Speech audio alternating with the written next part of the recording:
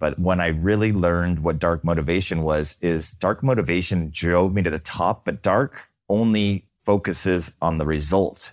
So much so that I got to the top of the mountain. I had not even contemplated that I got to get fucking down. So dark motivation literally drove me to the top. And then I had the first panic attack I've ever had in my entire life at the summit of Kilimanjaro that almost was like, they thought I was dying at first, because it was like, holy fuck, I got to go down now. All right, brother Bonner, how are you doing, man? What's going on, brother? I'm doing really good. You know, when you reached out to me about coming on the show, it was interesting because I was like, well, yes, of course. And it felt like good timing. We have known each other for a while, and I'll let you talk about whatever parts of that along this conversation you want to get into. But it's just an honor to be here. And you have an incredible story. You're an incredible human. I couldn't be more honored to know you. And so I'm excited to dive into this conversation. Thank you, brother. You're trying to get me emotional already, man. I tell you, like, yeah, no, it's true. Listen, yeah. That's the superpower, right? My team says my superpower is just making people cry. You've been on the receiving end of that. I think you've seen me cry more than almost any other human on this earth. Yeah, it's like, at first when I heard that the first couple of times, I was like, if people heard that, they could take that the wrong way. There's making people cry in a beautiful, necessary, releasing way, and then there's making people cry and like a being complete asshat. So hopefully I don't fall into that category very often. No, but I do joke around that, if I don't get at least a one FU or one middle finger a week, I don't know if I'm doing my job right with my clients. So it's not meant to be easy, right? It's not meant to be easy. No. Anyway, with all of that said, let's start where we always begin in these conversations, which is tell us a story about a defining moment in your life that has made you who you are today. Yeah. The defining moment that I'd go with is the one that brought me to you and reaching out to you 4 years ago. I was sleeping on my ex-girlfriend's couch when we had broken up again. And I just felt at that time, like I was so lost. I didn't know how to date. I didn't know how to be relationally available. I didn't know how to really communicate.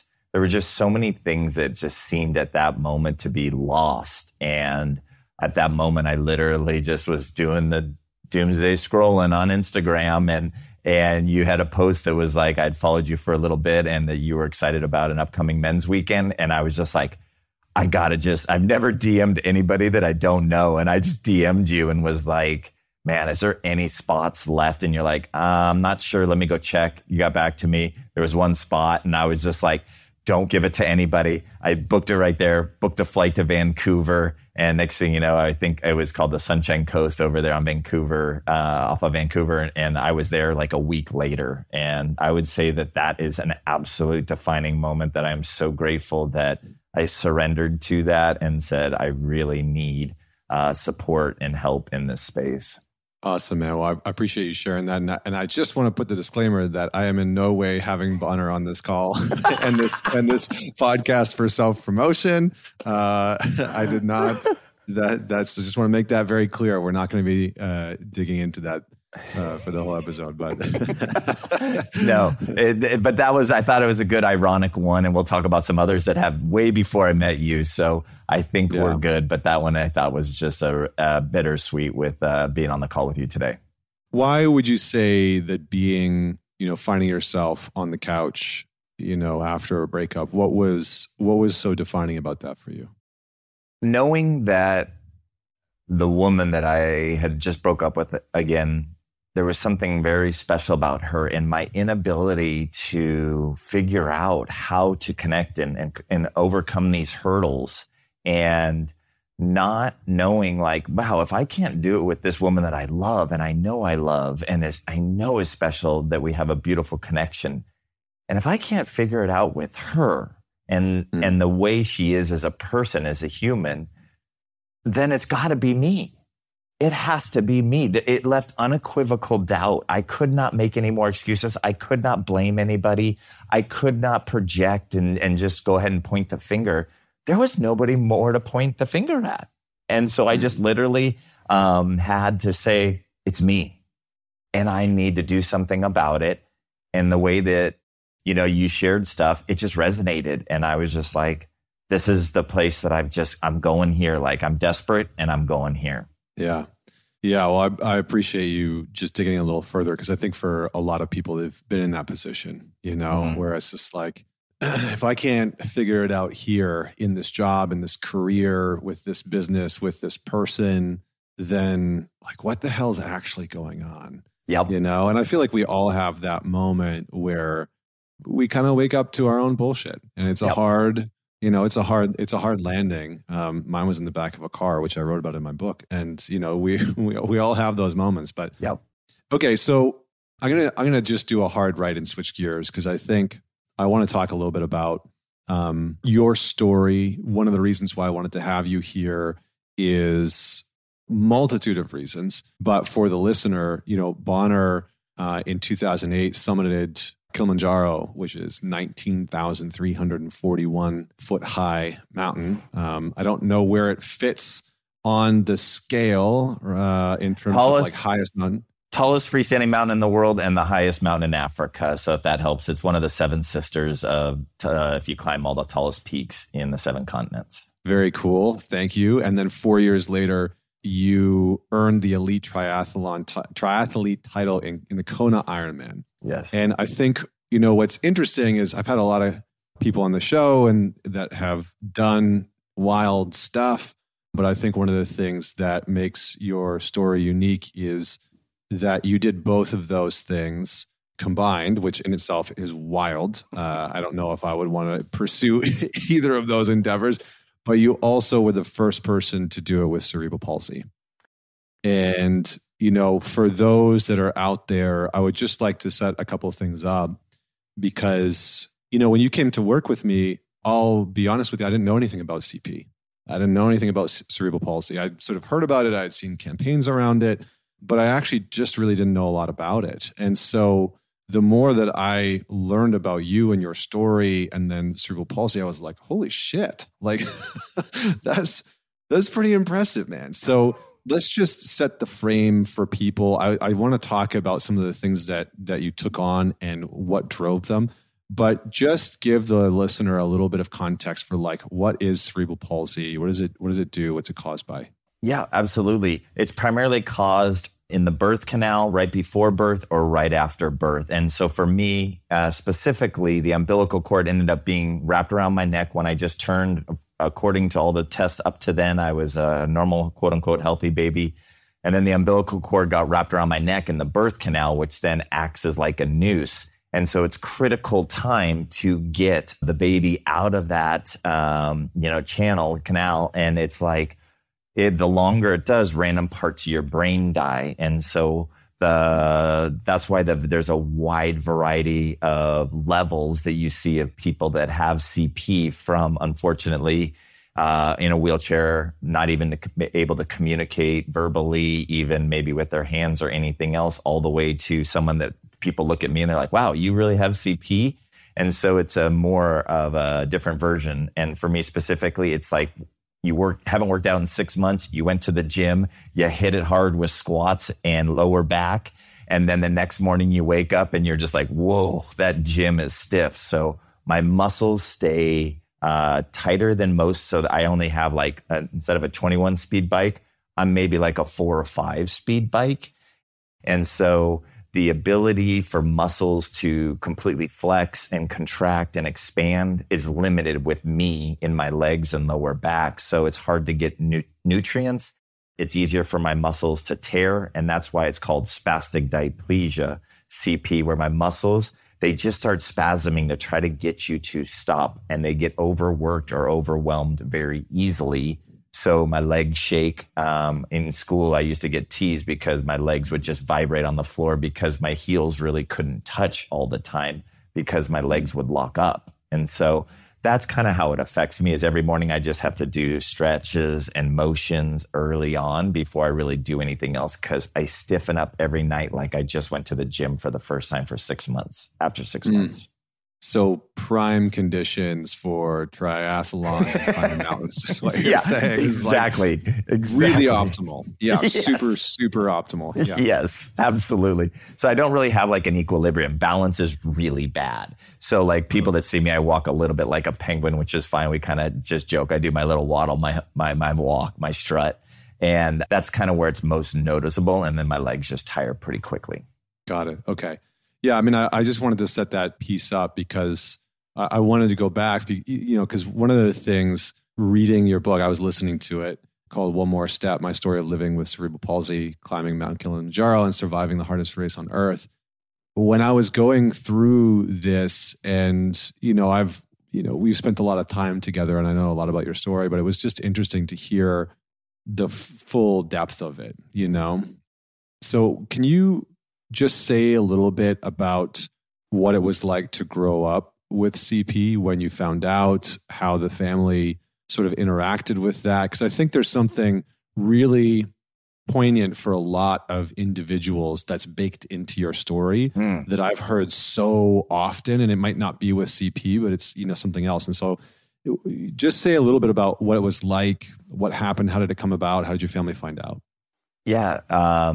So after that, the doctor, my understanding after I was born and everything, they have to wait till you start to either crawl or try to use your hands or your feet. So it's almost like a waiting time to see what has been affected based on the time that I was in the birth canal with the umbilical cord wrapped around my neck. So it's kind of a wait and see approach.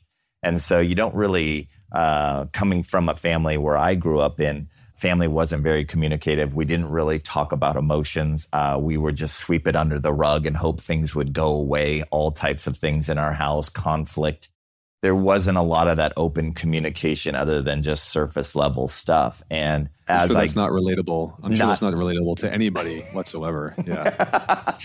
I grew up in a family where dad wasn't very communicative, would work, be gone a lot at work, provide for the family. And a mother that was, had to raise 3 boys, and it was a lot on her shoulders. And she was, to keep that in line, I felt like, tried to exert control, use a lot of potentially, I would say, criticism and ways to kind of try to keep us in line, keep us, where it was comfortable and safe for her, which also meant she, as a kid growing up, needed to be perfect. And so she brought that into our family. So anything that's outside of perfection per se, or of the perfect idea of her, what a family should look like, we definitely didn't talk about it, which would mean my big feet and really skinny legs and tripping all the time and getting teased at school, and most of the time just tired. And so it was hard for myself to really feel like that part was acknowledged, and just felt like it was totally ignored. And so therefore we just didn't even talk about why Bonner walked differently. And she didn't know either, because I was functioning to a higher level of what their understanding of what CP and other similar disabilities and everything was. So I was misdiagnosed till I was 11 years old. And it wasn't until my brother had an accident when he was at college, training at college he rode crew. And so he ruptured, something in his brain. And so they did a scan. And the only reason they asked was, is there anybody else in the family that has some type of neuromuscular challenges? And mom said, yeah, Bonner has something, and this is what we think it is. And so as soon as they dug into it with the doctor, it just happened that same doctor that's the neuro was a specialist in CP. And he's like, there's no way he could be diagnosed with syringomyelia, which is what they diagnosed. And he asked for CAT scans and MRIs, which I had never had. Boom, 11 years old. He's like, nope, Bonner has spastic diplegia CP. And I want to, work with him if you guys are open to it, because he has some amazing abilities that we really haven't seen from other people that have CP. So they studied my brain for the rest of my childhood, because they wanted to see how it rewired around the dead parts of my brain. Interesting. Yeah. Very, very interesting. Yeah. Well, and I think, so the part that in your story that I think is really relatable to a lot of people is just that notion of like, something's going on, family's not talking about it. That's one part, right? Something's going on for somebody in the family, whether it's, person listening to this or somebody in their family. Something's going on for somebody in the family. Nobody's really talking about it. It's not really being addressed. And then I think the second part is being the individual that is going through that and not really knowing what the hell is going on, And so tell me what that, I know it's sort of a while back and you were a kid, but can you just say what that was like for you as a boy, where clearly there's something different from you than the other kids, but there's not really an explanation for it? What was that like? As a kid, recalling back to that, it felt like something was wrong with me, and it was so bad that we're not going to talk about it. That was the story that came to my head, and I built that up from there, was there's something wrong with me. It's so bad that we're just going to ignore it. And that's the only thing I could really rationalize of how I kind of took the path I did, and also the way that they did. And talking with them now later, they just, they said they didn't want it to get into my mind that there was something per se wrong or different with me. Well, I took it as a kid, and since I didn't feel comfortable or safe to come to them and ask questions, I just swallowed it, ate it, and just literally tried to figure out ways to get love and attention and things that I needed and wanted as a child through very alternative ways that were very unhealthy. So once you did find out, once your family did find out, what changed?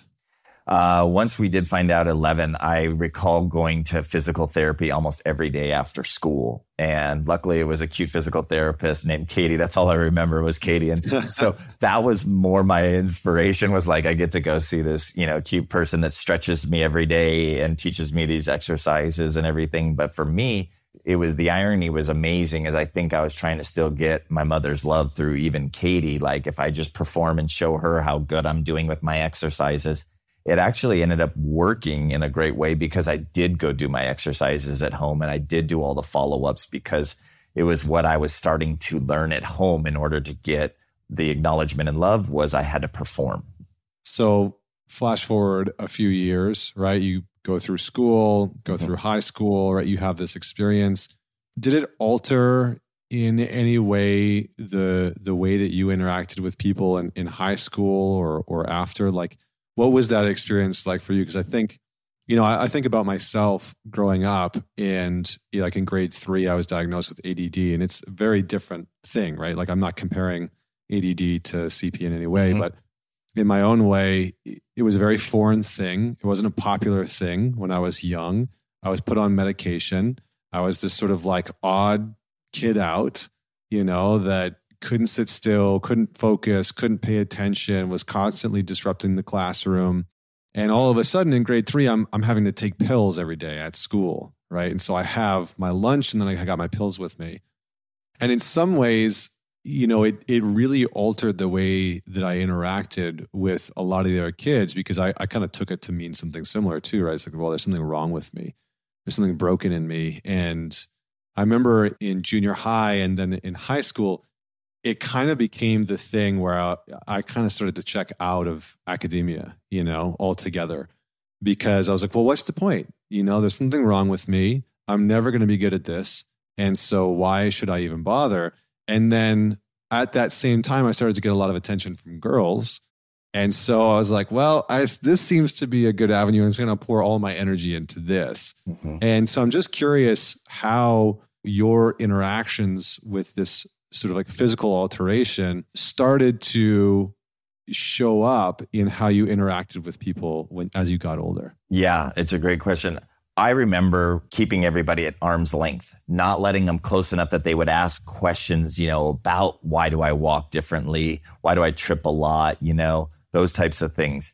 And what I did as well is it moved towards girls. I remember I was the first guy to kiss a girl in our grade ever, so as we all kind of grew up in elementary school, I was the first person to do it. So all of a sudden, even that marker was like, wow, okay, if I just kiss a girl, okay, if I just get, and she was really like per se popular or cute or whatever else. So all of a sudden it was like my status went up, way up from where it was before. And so all of a sudden it's like, okay, girls is going to be an avenue for me too, because I had a good personality in terms of just making people laugh. That would be a distraction as well. It would deflect from the pain that was in me. And so it was women and humor is what I developed to really avoid those deepening relationships, because I didn't know how to do any of that. We weren't having those at home. So you adopted the family model. Yep, adopted the same. It just came right back on down. And so it was just like, okay. And there was great shame. There was great shame in me. I could feel it, that I didn't want to talk about, what was this different thing that we're not talking about. So therefore, we're just going to keep that shame right down inside me, because I knew I didn't think people would like me if they knew that. I thought they would make even more fun of me, and I grew up with a first name that's absolutely brutal, if you think about it, because Bonner is so close to Boner. It's just like, boom, right at that too. So it's just like, wow, okay, now I have shame of my name, again, another something that my family gave me. So this anger, I know, just was building in me, and it led to just really terrible outward ways of showing this anger. I think one of the things that's interesting as we have this conversation is the question that immediately starts to come to my mind is like, what the hell happened between that boy, that young man, and then the man that decides to go and climb Kilimanjaro and participate in the Kona triathlon, right? It's like, that's a big jump. So like, tell me a little bit more about what happened in between those stages of life. Like build the picture for me of what started to lead you towards this journey of, I'm going to go conquer this massive mountain. I'm going to go conquer this race. I'm going to do this thing that maybe is very counter to what my, the perception of what my body is set up for. Yeah, I think it really started, and keep me going so I don't ramble off too far on this one, is it really, the way I've reflected back on it and sat with and talked with you about it, numerous times, I think it really started is the way I got my mom's attention and the way my parents got separated at 8, and to get my dad to show up at things, outside of our normal visitation days was to be good at soccer. Soccer ended up being because I couldn't run, so they stuck me in goal. And so, but I have amazing eye-hand coordination and I have really good reflexes. So they were like, oh my gosh, this guy's great in goal. So all of a sudden, mom started paying a little more attention, and dad would come to these games, and these kids that would make fun of me all of a sudden maybe wanted me on their team. So it was like success for me in my head, and started building up, was achieving things through sports was, I would say, the first one. I wasn't good. I didn't apply in school. Same thing. Probably have some ADD or ADHD as well. That's undiagnosed. Couldn't pay attention. Would talk all the time in class. Those types of things. So sports was it. And so what I did is I just applied it into sports, and that's how I got more and more. I made all-star teams. And so then it was like, that was my drug. That was my dopamine hit. That was the way I was going to get love and acknowledgement. And it grew, and I played all the way through into college soccer, and then even played semi-pro for a year. So I was achieving things that way that I didn't feel the story was in me that I could do it any other way, was women and sports. And that was the way that I achieved or got the things that I wanted. And so it just kept escalating like that through all the way to Ironman and everything else. And the one that did it was, when I started getting involved in the charity world and working with the Anaheim Ducks during the lockout of 04-05, was the Sam Wellies, the owners of the Ducks, encouraged us to join a charity. And so that type of achievement turned literally when I started talking about my CP at 29 years old. My brother didn't know about really what it was or anything else. I mean, it was that much of a per se secret. We didn't say, don't talk about it. It just felt like we're just not going to talk about it. And so that was a huge moment of starting to tell people, but it led to the spotlight coming on me in a new way, which felt good. And it felt like, okay. And it took a long journey, even though I hated my legs. I hated them being teased and being weak and not being able to do things to an ability that I wanted.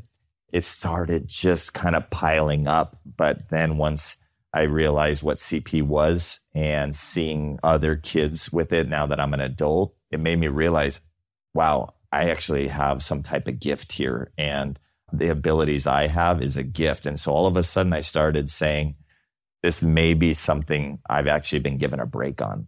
And so it slowly started to seed that, amongst other things that were really heavily wedged in there. And I started to, sorry, go ahead. I was going to say, what was it like to work for the Anaheim Ducks? Because I'm a Canadian, I'm a big hockey fan. Yes. That piqued my interest. Yes. How did you, because you were in marketing, correct? Yeah. So I was before retiring, I was an executive in marketing and sales. And so my first job, I always dreamt of being in sports. And my first job with a sports franchise was with the Anaheim Ducks when the Samuelis bought it from Disney, but it was in the middle of a lockout.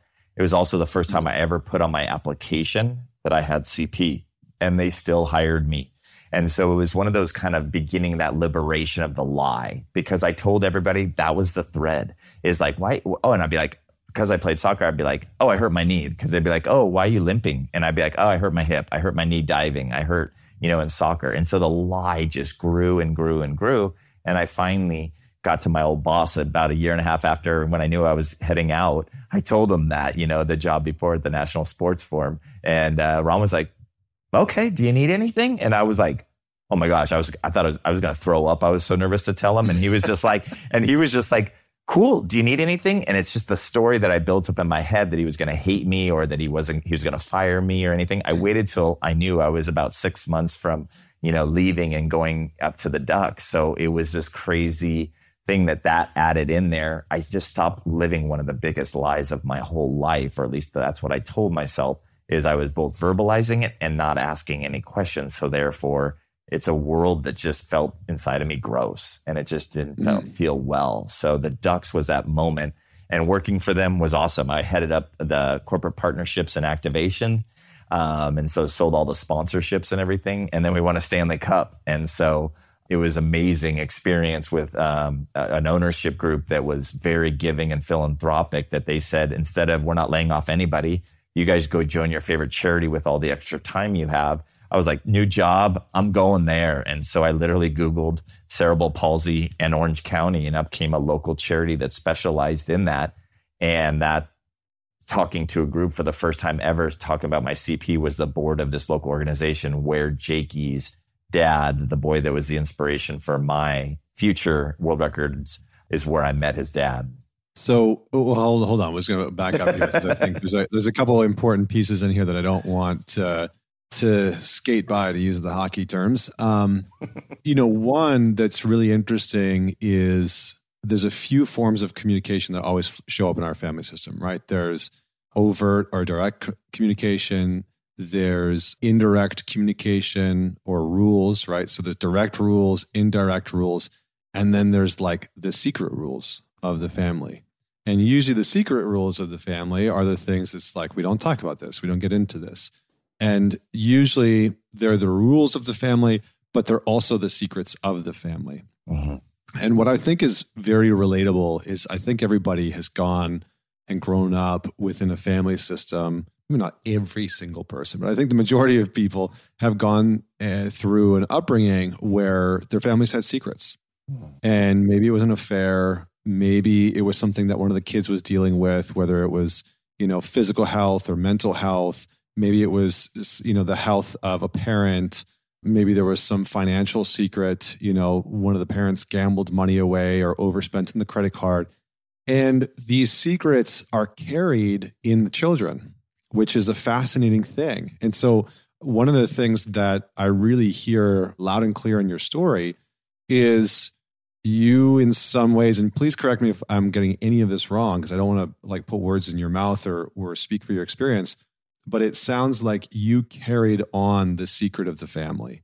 And it was maybe I would imagine it was probably an unconscious thing, but you carried on the secret of the family. Is that accurate in your own words, or how would you phrase that? Yeah, I definitely carried the secret of the family of, let's make everything look perfect to the outside world, and anything that's outside of that perfection box, we're not talking about it. And if you step outside of that box, we're going to criticize or use our way of communication or lack thereof, my dad's silence, to push you per se back into that box. So as soon as you stepped outside that box, you were either verbally let know that was outside the box by my mom or my dad. It would just be, you'd see the withdrawal even more, and you're like, okay, I did something wrong, or he doesn't feel comfortable. So, how can I grasp and reach to try to get him back in some way? So it was an ultimate people pleaser developed. And that's what our family was, is we go out of our way in our family to please others. And everybody is like, you guys are such a great family and you guys are so nice and kind. And I believe that's true.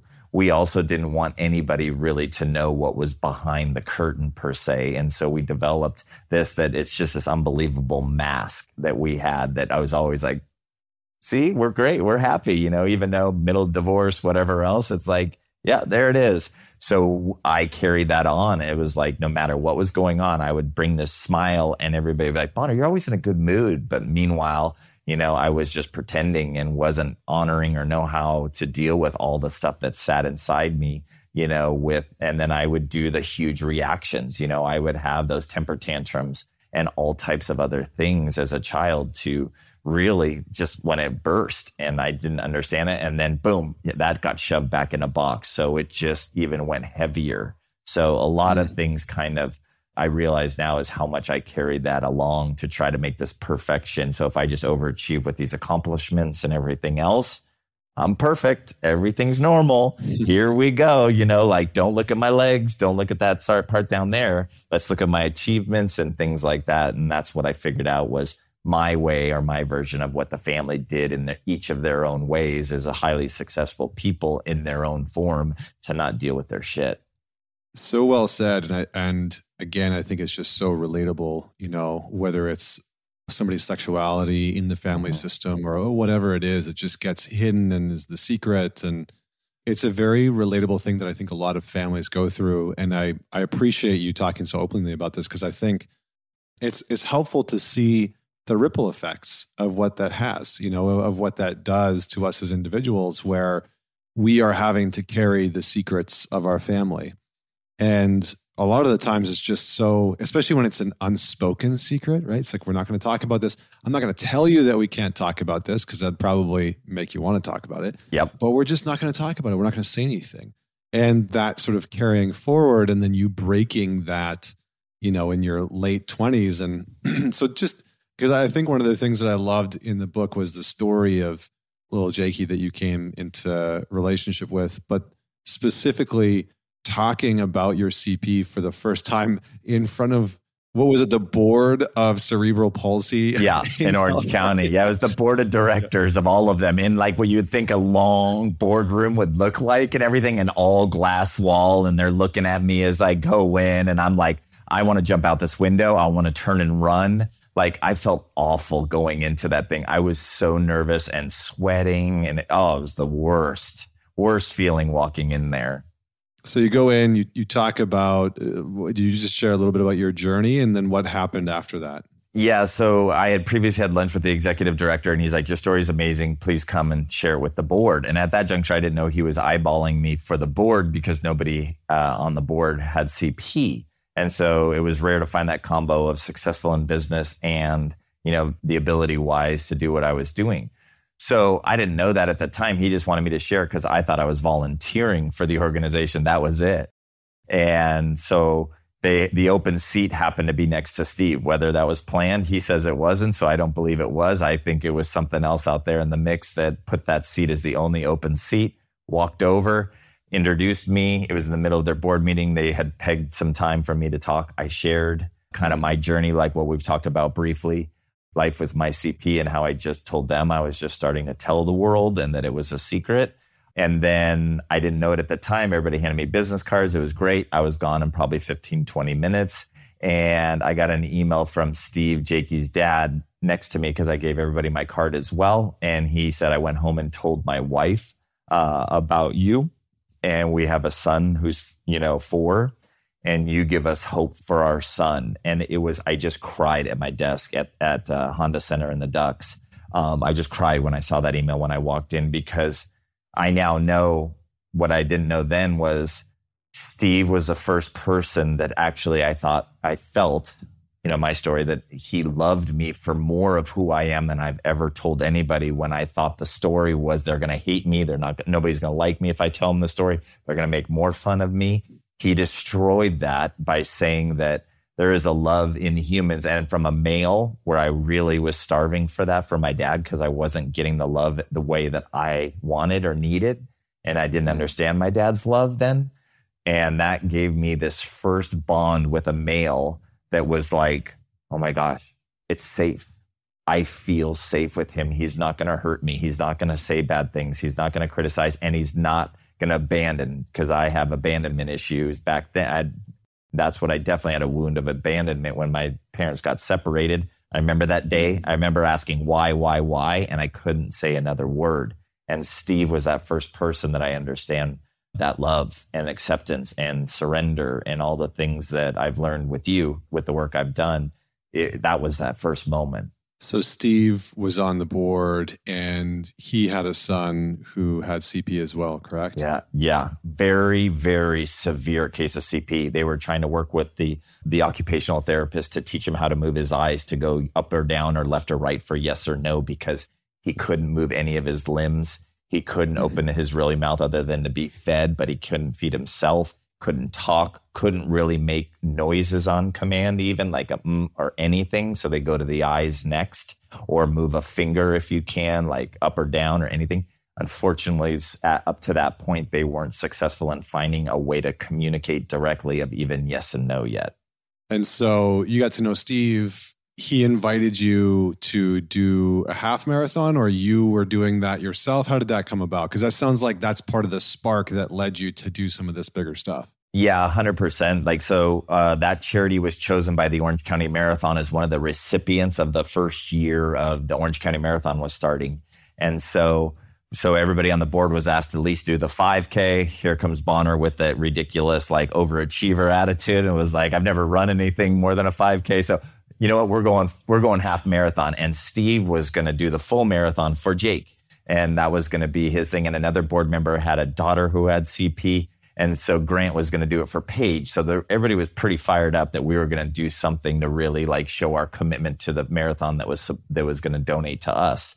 So I only know Steve real well. He had already broken down that invisible wall, and it was already right in my inner circle, which I didn't understand, except I was just drawn to him and felt safe. I knew he's going to be slow. He joked about it. I know I'm a turtle. Like, I'm one of the last to finish anything.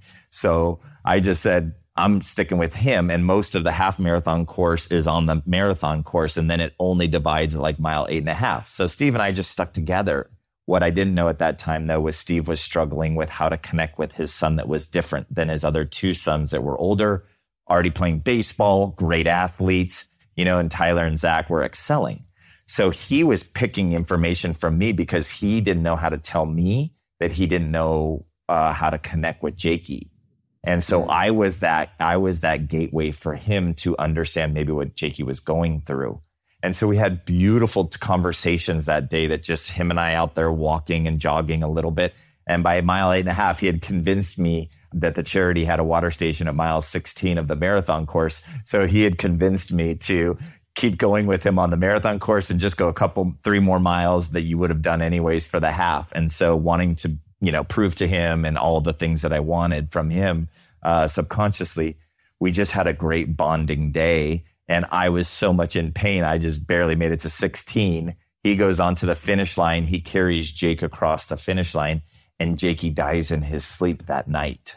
And then I got that call from the executive director that next day, because I called in sick to work.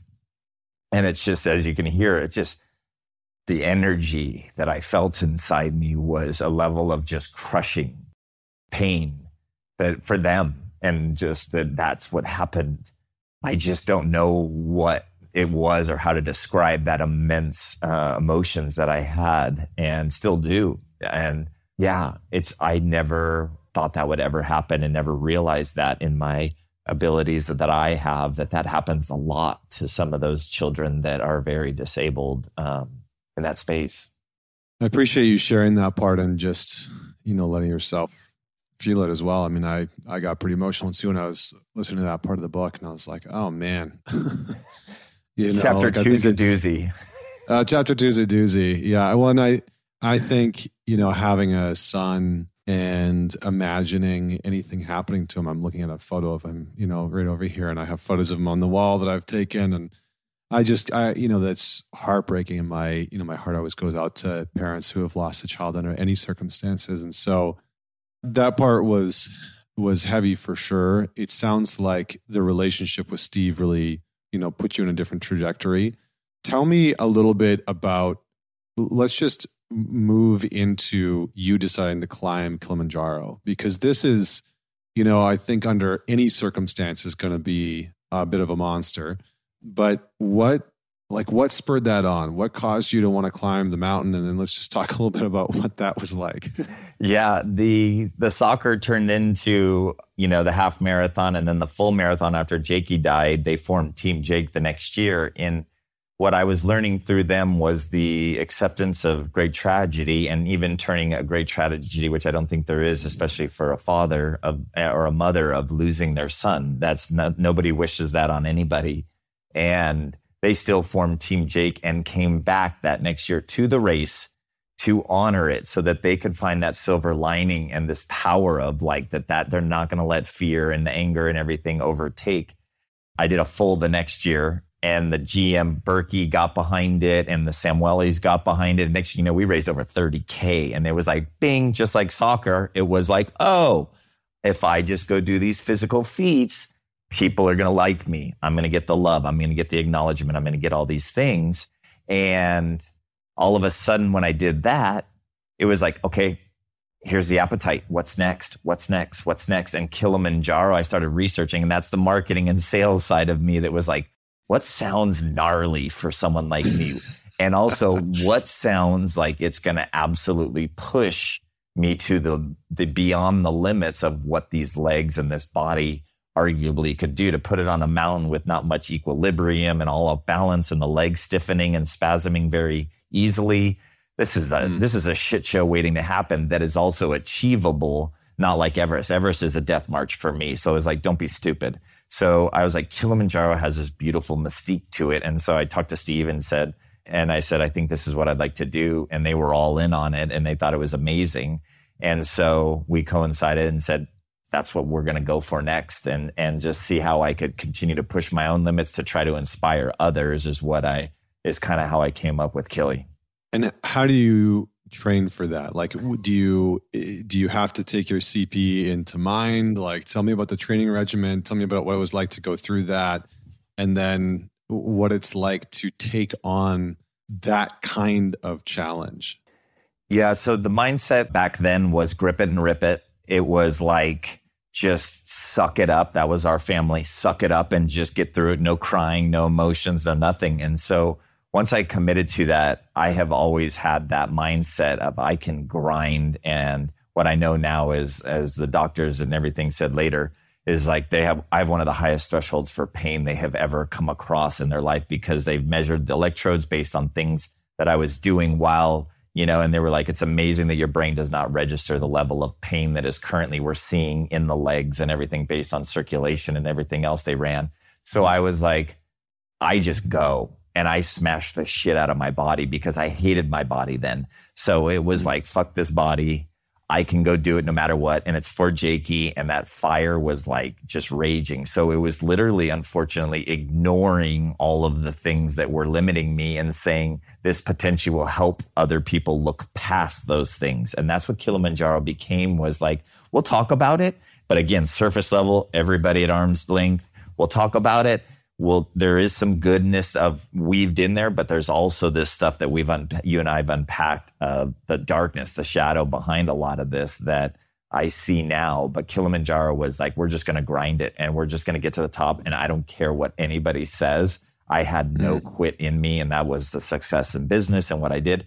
I don't quit. And that's what drove me to Kilimanjaro. Well, and it's interesting, right? Because I think one of the things that you're really talking about is the power. I mean, I've talked about dark motivation or shame-based motivation versus light motivation or love motivation. And what's fascinating is like, man, that dark motivation is fucking powerful sometimes. The amount of men that I've worked with over the years who have been incredible athletes or musicians, world famous musicians, or, entrepreneurs with billion-dollar companies. I mean, it's just, and when I hear their story, I mean, another example, I watched the first episode of the Arnold Schwarzenegger documentary last night.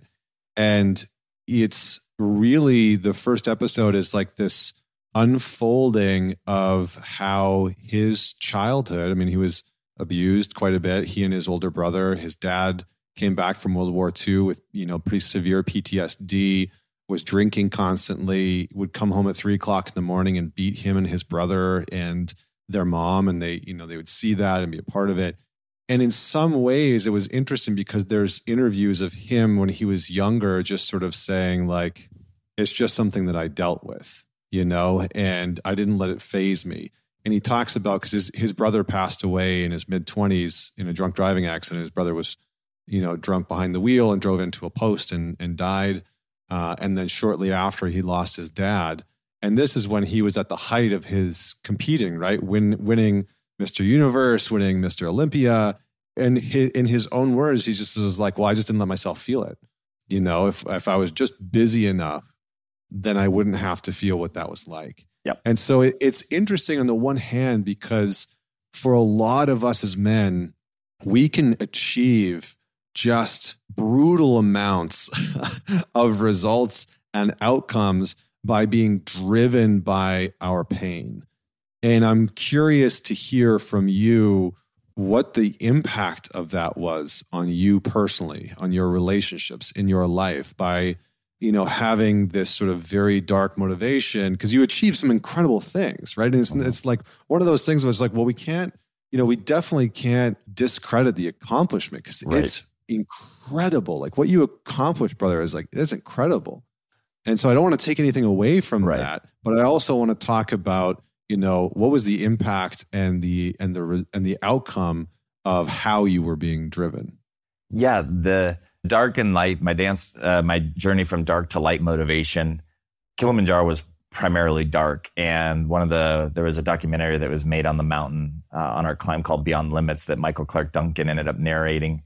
And the cinematographer comes up to me and he goes, about day 6 or 5, he goes, "Do you know what you say under your breath?" Because I'm mic'd up.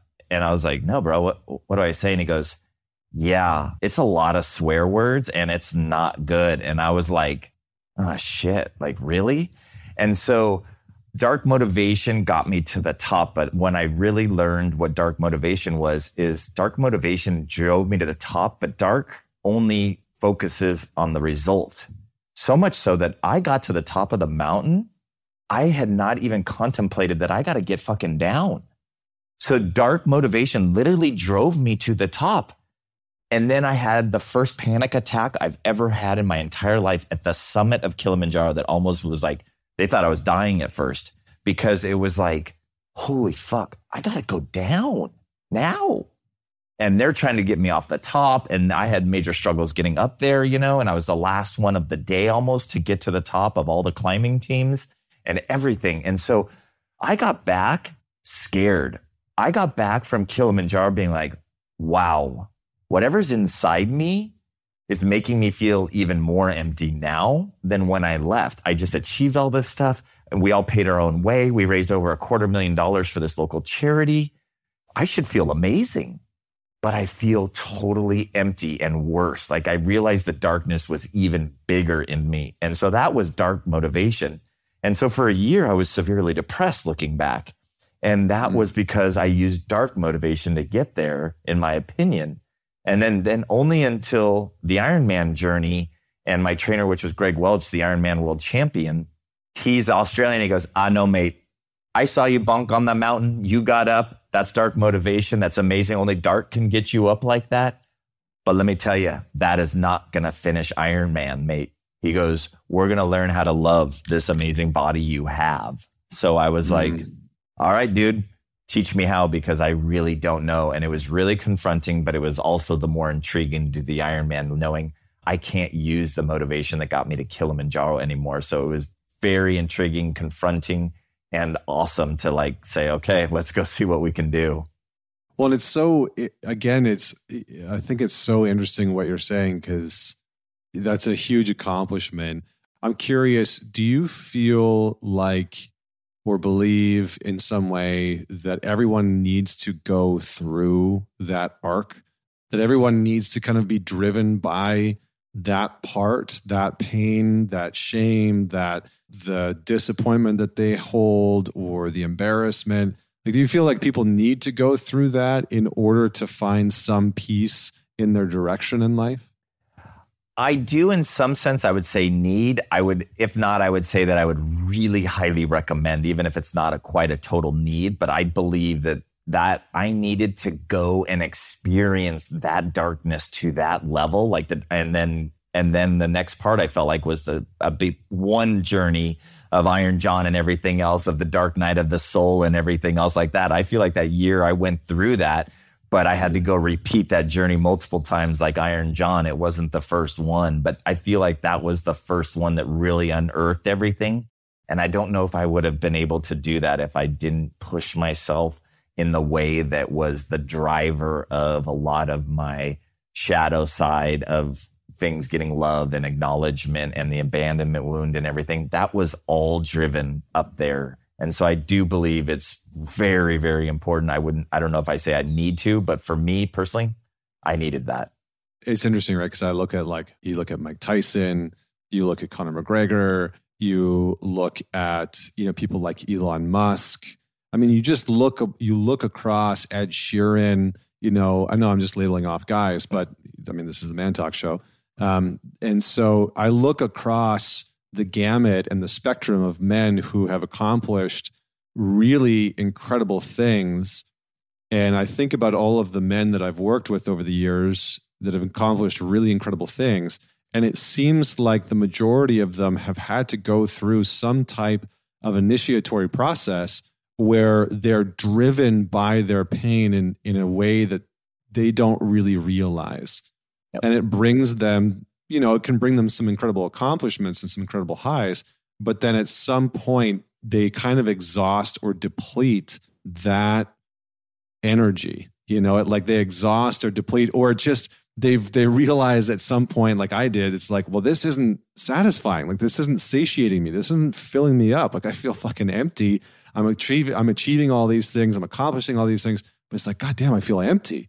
Yep. And that's the hard element of what I think we're really talking about. And so would you say that moment where you realized that was at the top of Kilimanjaro, or is it after, or like, where was that moment for you where like, oh shit, this driving myself to the brink of destruction isn't actually working for me anymore? It was somewhere a few days after the climb that it just scared me so bad. It was a fear inside me that I never thought, because it just blew open my story that if I just keep driving me this way, I'm going to accomplish everything I want in life.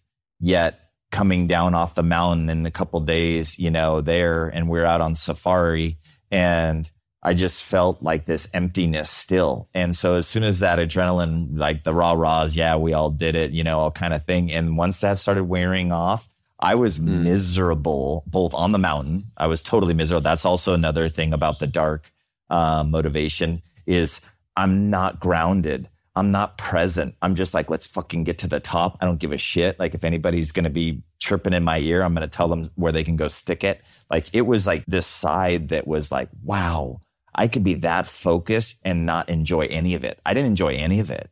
And so that's dark. And it scared me that I was like, wow, I can do stuff to that level with that type of motivation. So I just didn't know where to turn. So another world record. And it just happened that led to an amazing human that started saying, we got to really understand your body. You're not touching the Iron Man until you really actually can communicate with me what your body is telling it, what you're feeling, all those things. Because he says you could possibly die out there with what you have, and the temperatures that your body can get to is going to be exponentially insane. So Welchie's like, if I'm doing this, there's no chance that we're doing it without you checking in with your body multiple times a day and starting to understand. And that was the beginning of saying, I don't have to hate this. I may not like it at first, and it was uncomfortable talking about my body and everything else that I've ignored and tried to hide, per se, which is ironic. And then saying, oh, I can communicate to a man. I can tell him what's hurting and everything and not feel shame, because he didn't shame me when I said this is hurting, or I wasn't able to complete this training. At home, I would always feel like then I knew I was letting my mom down. And so the shame that would go with that every time I wasn't able to complete something, I really was coming face to face with that at beginning with the Ironman journey. I'm thinking of like David Goggins, and it's like, well, there's a dude who has accomplished ungodly amounts within the physical realm through what seems like on the outside is just pure drive, determination, anger, like hatred almost. It's like, it's really interesting. And I think, what's hard sometimes is who's to say what's right, because I think there's a lot of people that judge somebody like David Goggins for what he's accomplished. And I found myself getting into that, once in a while. And I'm like, well, who am I to judge him? Like, look what he's accomplished. He's accomplished things that I'll never achieve. I'll never accomplish. Yeah. And so, I think that for most of us, it's really about checking in to see what's right for us, and even somebody like Goggins, I mean, he spends hours a day stretching and really sort of like nurturing his body. Mm-hmm. Even though he pummels the shit out of it, yeah, and like really, really takes a toll on it. So maybe say a little bit about, training for Kona, how that was different, what your approach was. And then I want to address your current endeavor after that, but let's talk about Kona first. Sure. Yeah. So I was fortunate to be an Oakley athlete, and Welchie worked for Oakley. And so that's literally how that came about. So after meeting with him at Oakley at their world headquarters and everything, and Oakley signing on board for this next world record, I said, okay, I've got this support. And it was, again, men around me that I was starting to surround that were different. They were special, Posty and Dane and Welchie. And there's just these unique people that I was like, I've never been around men like this before that are really, achieving it, but they have this different, I would call it like just this love for me that I had never really experienced. And so wanting to please them and wanting still in that phase of continuing to have this awesome opportunity, I did it. And it wasn't necessarily for love of myself. It was still wanting their affection. So it was still that long journey of learning how to be okay if they didn't love me, and also doing it more for me. And that was this journey that you put spandex on, dude, for a race, holy moly, with a body that I hated. And it brings all of my insecurities forward. It brought my inner child forward. It's like, you can't do this. There's no way you're going to be able to do it. Swimming was my only thing I was good at. But even then I dragged my legs along in the thing, and the bike is a nightmare for me. Bike is hands down a nightmare. And the run, it's okay. But again, I can't put that type of pressure on my legs. So Welchie taught me how to prioritize things within my body, how to utilize different muscles that I didn't know existed. And it made me sit with it and start at least beginning to treat my body like a temple. But I was still partying. I was still having a blast. I was still, womanizing. I was still utilizing those ways to get the very unhealthy things of love and everything else. But this was the first time I started listening and learning who and what my body feels like. And that was very confronting.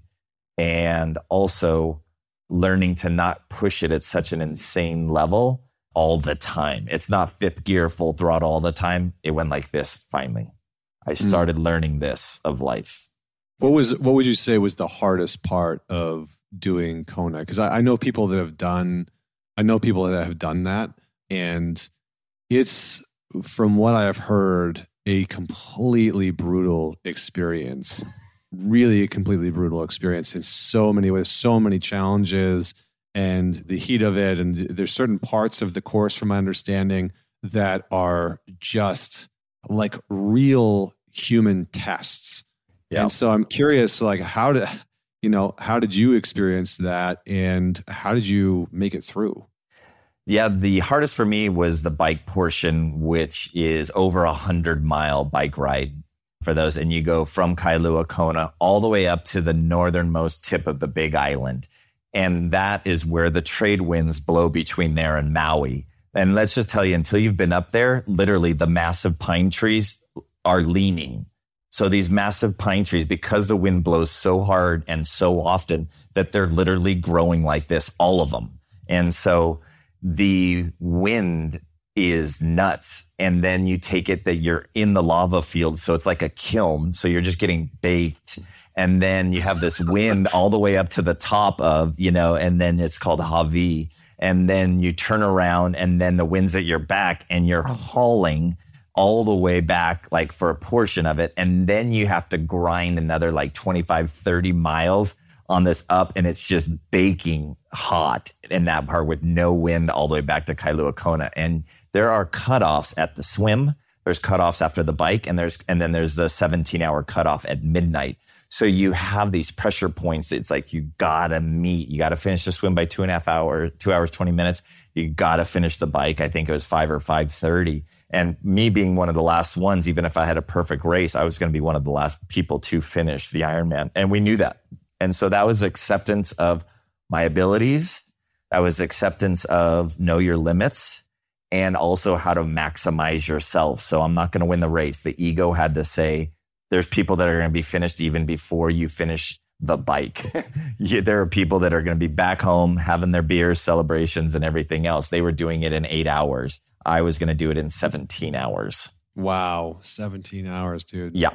17 hours of exactly the same thing of just of smashing your body in different ways. And every muscle group is used and you can't listen to music. Nobody can help you on the sidelines. You can only receive aid at aid stations. It is strict rules of all sorts. Nobody can help you fix your bike. Nothing. It's nuts. And it's you against the elements. And that's what I learned in the Ironman was I am not in competition with these people because I'll say triathletes are some of the kindest people. They will pat you on the back. They'll tell you you're doing awesome. And I learned I am not competing against these people. And I am not competing in anything other than I'm trying to push my own limits. And I want to, do this for other reasons. But it's, wow, okay, I don't care what they're doing. I don't care if they're running a sub 3 hour marathon to win this thing.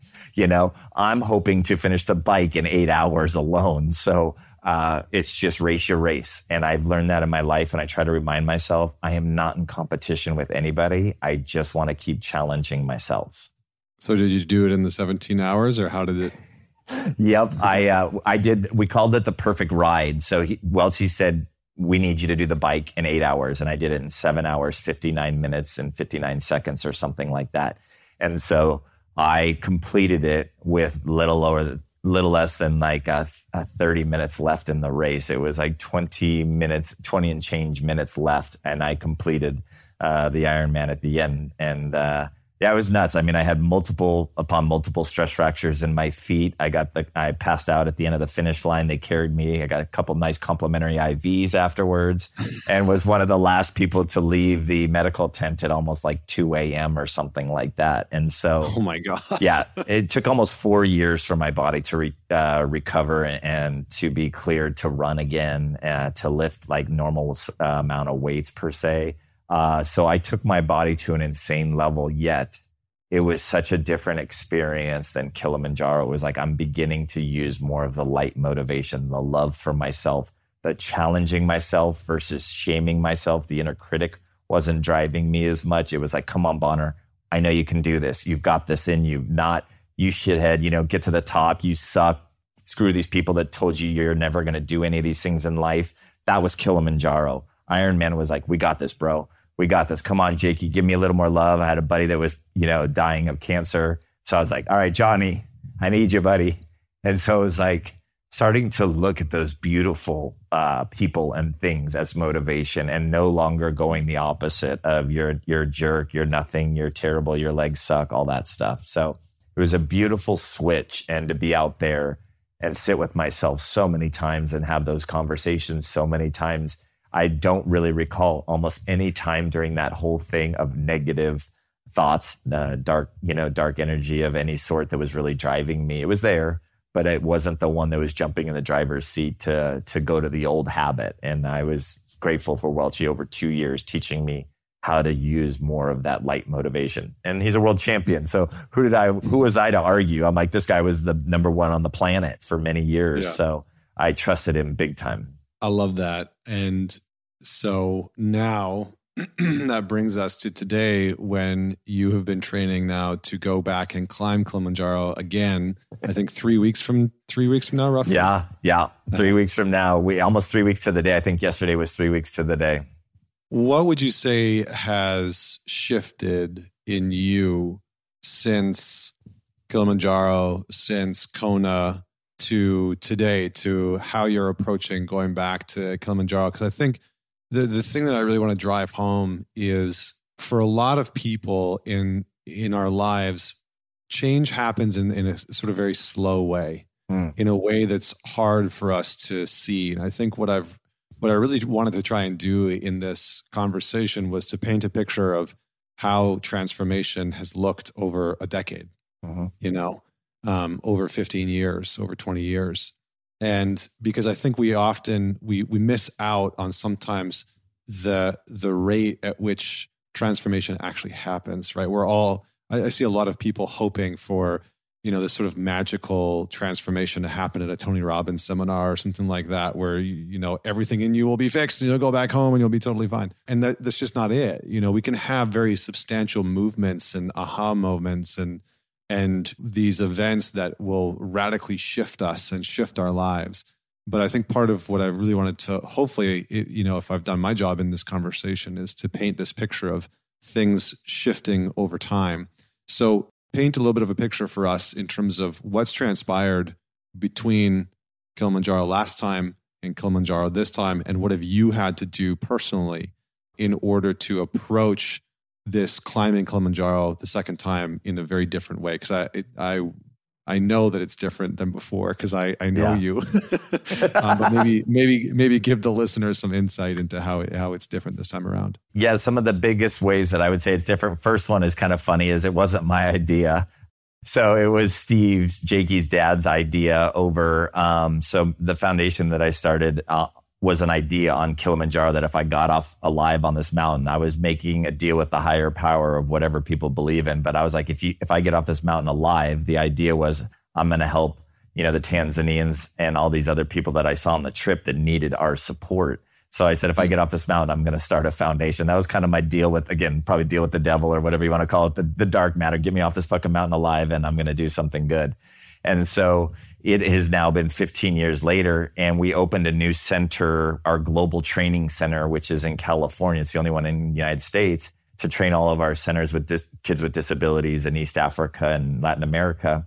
We were having lunch with Steve and Jakey's brothers and everything, and they always bring friends with them, and the friends always have questions. And so they were like, stuff about Kili and Ironman and the center that we're gonna go show them. That's just opening. That's a huge facility. And I was like, Steve, can you believe it? It'll be 15 years next year that I climbed Kili, and the idea of Project Possible started. And Steve looks at me and he goes, I'd do it. And I was like, what? And then I looked at my partner, Jill, right next to me, and I looked at her, and then I looked at Tyler, Jakey's oldest brother, right next to Steve at this taco shop. And I said, would you do it? And he goes, absolutely. And then our head of our medical team, Dr. Minion, was there. And I was like, dude, do you want to go on the mountain with us? And he was like, absolutely not. And then I looked at Jill and I said, I think we just decided to climb Kili again. And so I never thought I would go back. I never thought I'd do another world record attempt or anything like that. But I sat with it and said, why am I doing this? And I would never do that 15 years ago. I would never do that with Ironman either. So I sat with myself and I just said, why am I doing this? Am I doing this for attention? Am I doing this for, to get love and all these things that I used to try to go overachieve for? And I came back to me and it was no, it wasn't. It was to go and have these things called experiences. It's going to go enjoy a journey of trying to fulfill a goal that we've identified that we all want to do together, and see if we can achieve it together, and to celebrate what we have achieved in 15 years of Project Possible, and to go in version of love. It was just to say, we're proud of ourselves. And you know what? The way we're going to do it is something I didn't know they always wanted to do. And to take them back and show them what their son and their brother has inspired, and that we have these Team Jake centers all over the world now making huge impacts. For me, it's just like I got goosebumps now. And I just said, that's the why. That's the why, is to say, I don't need your love. I don't even need you to like me. But I'm really proud of what I've chosen to do and the journey that I've taken to get to this point, and that you guys have loved me and supported me through that. let's go celebrate that together of what a community of like-minded people with love in their heart, wanting to serve others in a similar fashion can do. And so the approach has been, I've trained differently. I have cut out almost alcohol entirely. I gave me 5 days within 6 months to have a drink. And even I had 2 drinks in one of those 5 days. That's it. So I've had less than 8 drinks since the beginning of January. And so it's just continuing to honor my body even more and to train it in a new way and get to know my body in a new way, while also really interested in how all these other people are doing it. And so I've gotten to that point now where I say, I don't really care, honestly, if I get to the top. I'm okay with it. I just want to be there along the way to enjoy the challenges that I'm going to have. I'm going to hate sleeping on that damn tent and that stupid, it sucks. It's like you're on the moon. It's miserable there and it's cold as hell and it blows wind like no other. So I know that, but I'm going to go there and say, it's a part of an experience that is going to be nourishing for me versus I have to get to the top. I have to prove something. I don't need to prove anything anymore, but I do want to challenge myself. I'm competitive and it's okay to be competitive and it's okay to want to be successful. And I know I have something deeper in me, another gear, and I'm 48 and I'm at the best shape of my life, bar none. And my recovery of my muscles and everything tells me that, not because I want to tell people that. And I just love it because I feel it in my body. It's telling me that it's happy. It's telling me that it's enjoying that. And so my heart is too. So it's one of the first times that I really feel like all of these in a level that I did back then, it feels so different. I love that. I mean, I think the big thing that stands out to me is it's almost like the embodiment. There's an African proverb of if you want to go fast, go alone. If you want to go far, go together. And I think one of the things you didn't mention is like you have roped in some of the men or one of the men that you've become quite close with in the alliance, and he's coming along on the journey with you. And so it's been really cool from the outside to see you develop these deeper relationships with other men in your life and then to have them come along on that journey. And I think the big thing that I hear in all of this that I think is so important that I can't emphasize enough is doing something to prove others wrong or doing something to assert some type of superiority versus doing something relationally. And what I hear you talking about now is like, this is all relational. Like you're in relationship with people. They're coming along on the journey with you and you're doing it with them versus I'm doing this and hopefully other people will like me as a result of it. And I think that shift is something so massive, and so I can't wait to hear how it goes. I can't wait to cheer you on. I think we're going to have to pause there, but for everyone that's listening, where can they go to learn more about you, your mission, your project, your book? Just share it and we'll have the links in the show notes, obviously, for everybody. Yeah, awesome. I think that the biggest one is projectpossible.org. We have the rights to the documentary, so it's free on projectpossible.org if they want to see that from 2008. All the social media is listed on there, the climbing page. So if you want to see what other climbers are going with us, we have 16 climbers going. So you can read about that. All of our centers are listed all over the world, so you can read more about our centers. So I would just say projectpossible.org, but we are on social media. We're on Twitter, not as much, but definitely mostly Instagram, I would say, is the biggest we're on. And then Facebook is probably a second one. So those are the main ways. And just reiterate, just so everybody's got it, but what the centers do. So they're primarily physical, occupational, and speech therapy centers for disabled kids in developing countries, only with local charities. So we're empowering these local charities to make even a greater impact in their own communities. We're all volunteer, including myself. I fund the whole foundation out of my own pocket. So 100% of the money we raise goes to these projects and programs. So nobody makes money off our foundation. It's just for the love of helping these amazing communities that are trying to help their disabled kids. We're just giving them what else they need and to help them run it as efficiently as possible and teaching them that while continually ongoing training through our virtual center, because we've created a software program that will be released to 170 something countries. It'll be free for kids with disabilities and their families through the biggest organizations in the world. It'll be free, and they can then get trainings and everything else, even if they don't have access to medical care. Very cool, man. Very, very cool. Well, such a pleasure to dive in with you and have this conversation. We'll definitely share some photos because I think this actually might come out right around the time that you go climb, or maybe right before. So we'll see. Okay. But I hope that you share some photos because I'm sure that everybody that's tuned into this episode is going to want to learn a little bit more. And yeah, brother, thank you so much for just being here with me today and sharing your story and your life and your mission. And for everyone that's tuning in, as always, don't forget to man it forward. Share this conversation with somebody that you know is going to enjoy it, be inspired by it. Don't forget to subscribe on whatever channel you are listening to us on, whether you're watching on YouTube or Spotify or iTunes. And until next week, this is Connor Beaton signing off.